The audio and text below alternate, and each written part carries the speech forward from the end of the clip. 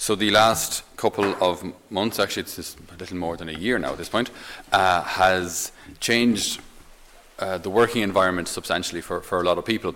People working from home have now had the children at home for long periods of time when they weren't going to school and things. So it has made work and school complex for some people. I heard the story of this man who was trying to, while working from home, trying to get his stuff done, trying to get his work done. So there are things to be written up and people to be contacted and contracts to be firmed up and all this kind of thing going on. And then his little boy, his little 4-year-old keeps running to him, Daddy, can I find my field of tractor book and okay, can I fix the tractor later? Would that be okay? I'm just really in the middle of something. Okay. Then he runs in. I can't find my football. Can you ask your big brother or your mom and Google it? Google where your football is. You'll find. Okay, you'll be all right. Okay. Daddy, I can't find. I suppose the plug for my that. Okay. Oh my goodness. So he said, look, I need to get something done here. Okay. So he found a holy magazine, as everyone has lying around the place, as I'm sure you all do.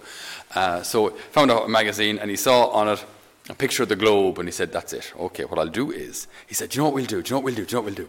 We'll play jigsaw, right? So he got a picture of the world, right? A picture of the globe and just tears it up into little strips, knowing, of course, that his 5-year-old had never seen a map of the world before, so would have no idea how to put it back together.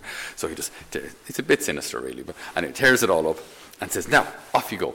All you have to do is go put that back together, right? And let me know when you're busy. Thinking now I've saved myself, or I've given myself an hour maybe of uninterrupted time. Great. Lets the sun off. And the sun comes back after 5 minutes. Daddy, it's all done. And then here it is, then here's the globe all stuck together with sellotape, and it looks perfect. And he said, How did you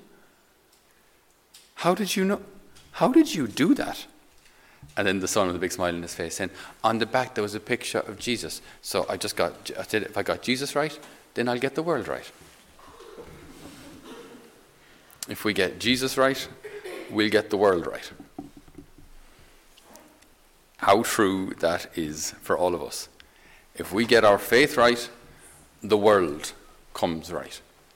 If we get our relationship with God right, everything else will find its place. If you get your relationship with God wrong, everything else can look good, but ultimately bears no fruit. It can look we can on the outside even look holy. We can look successful. We can look pretty and attractive and all those other things that we're supposed to be these days. We can have the car that we're supposed to drive, and so everything can look perfect on the outside. If our faith isn't right, well, where are we heading with it all? Where are we going with it?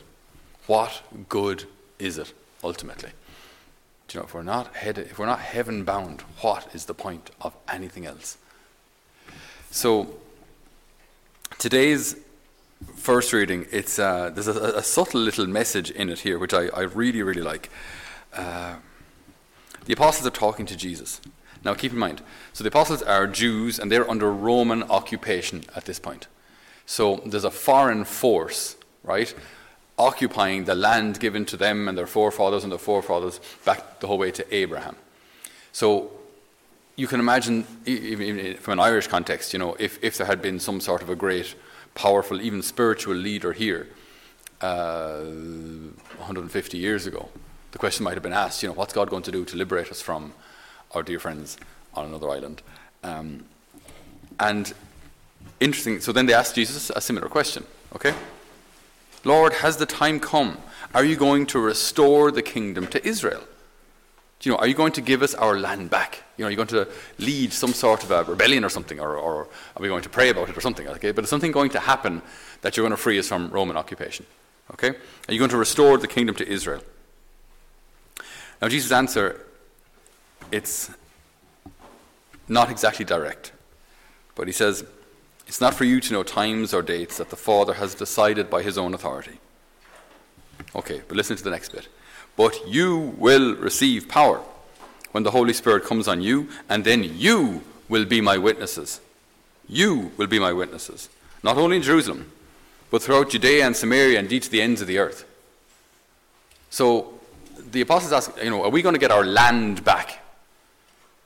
And Jesus answers effectively, not exactly. Well, I'm going to establish a global church, and you're going to be the ones to do it. You're going to be my hands and feet. I'm sending you out on mission. That's even much clearer than, of course, in our gospel. So, people want to see God. People have often said it. I mean, you might have heard it yourself. You maybe had the desire in your own heart. I'd love to see God. Wouldn't it be great to have some sort of an apparition? If we had a wee Shuan visionary that we could go down and visit down in Dungarvan, and she's a seer. She sees Our Lady. And, you think, it would be great if I met someone who saw Our Lady, or if I was a visionary myself. Could be nice, no? People want to see God.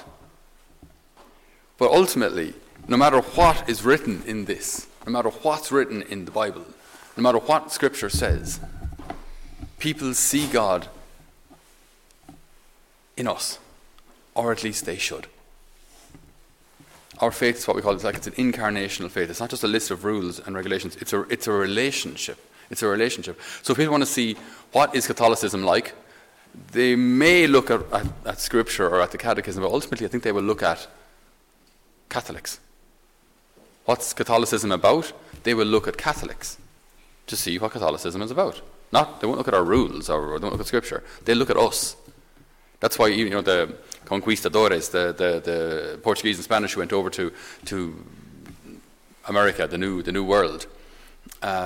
Some did there were some missionaries among them who were absolutely stellar, and there were others who went over there to plunder the local people, take their gold and take their wealth and take whatever else they had.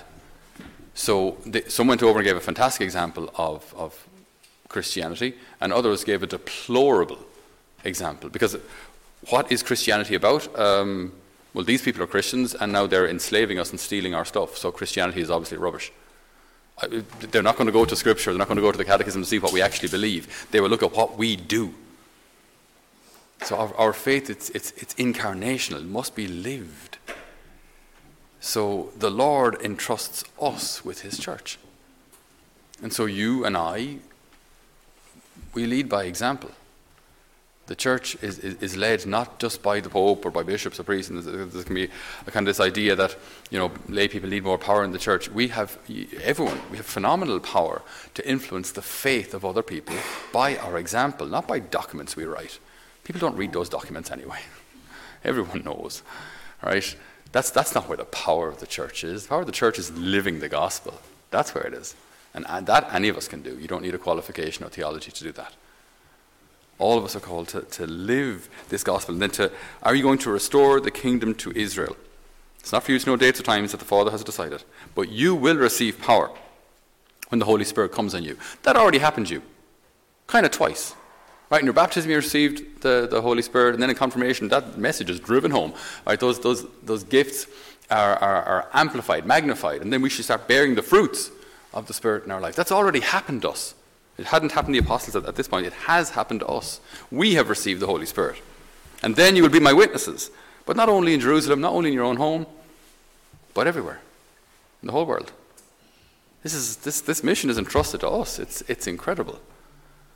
And so people want to see God. But they're not going to have apparitions. They'll see God in us. Or at least they should. That's the responsibility you and I have. It's phenomenal. There's no greater mission. There's nothing we can do of greater importance than helping people get to heaven. Nothing. No amount of entertainment, no amount of wealth, no amount of health, even if you can heal people. No amount of health. There's nothing more important than getting people to heaven. Because that lasts forever.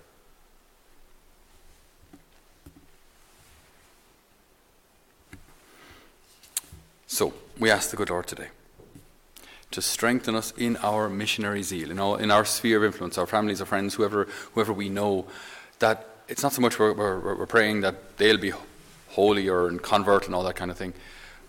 It's good that we pray for them, but we pray firstly that we'll be what God is calling us to be, that we will be the Lord's hands and feet, that we will be the Lord's missionaries, His witnesses unto the ends of the earth for the building up of His kingdom. Amen.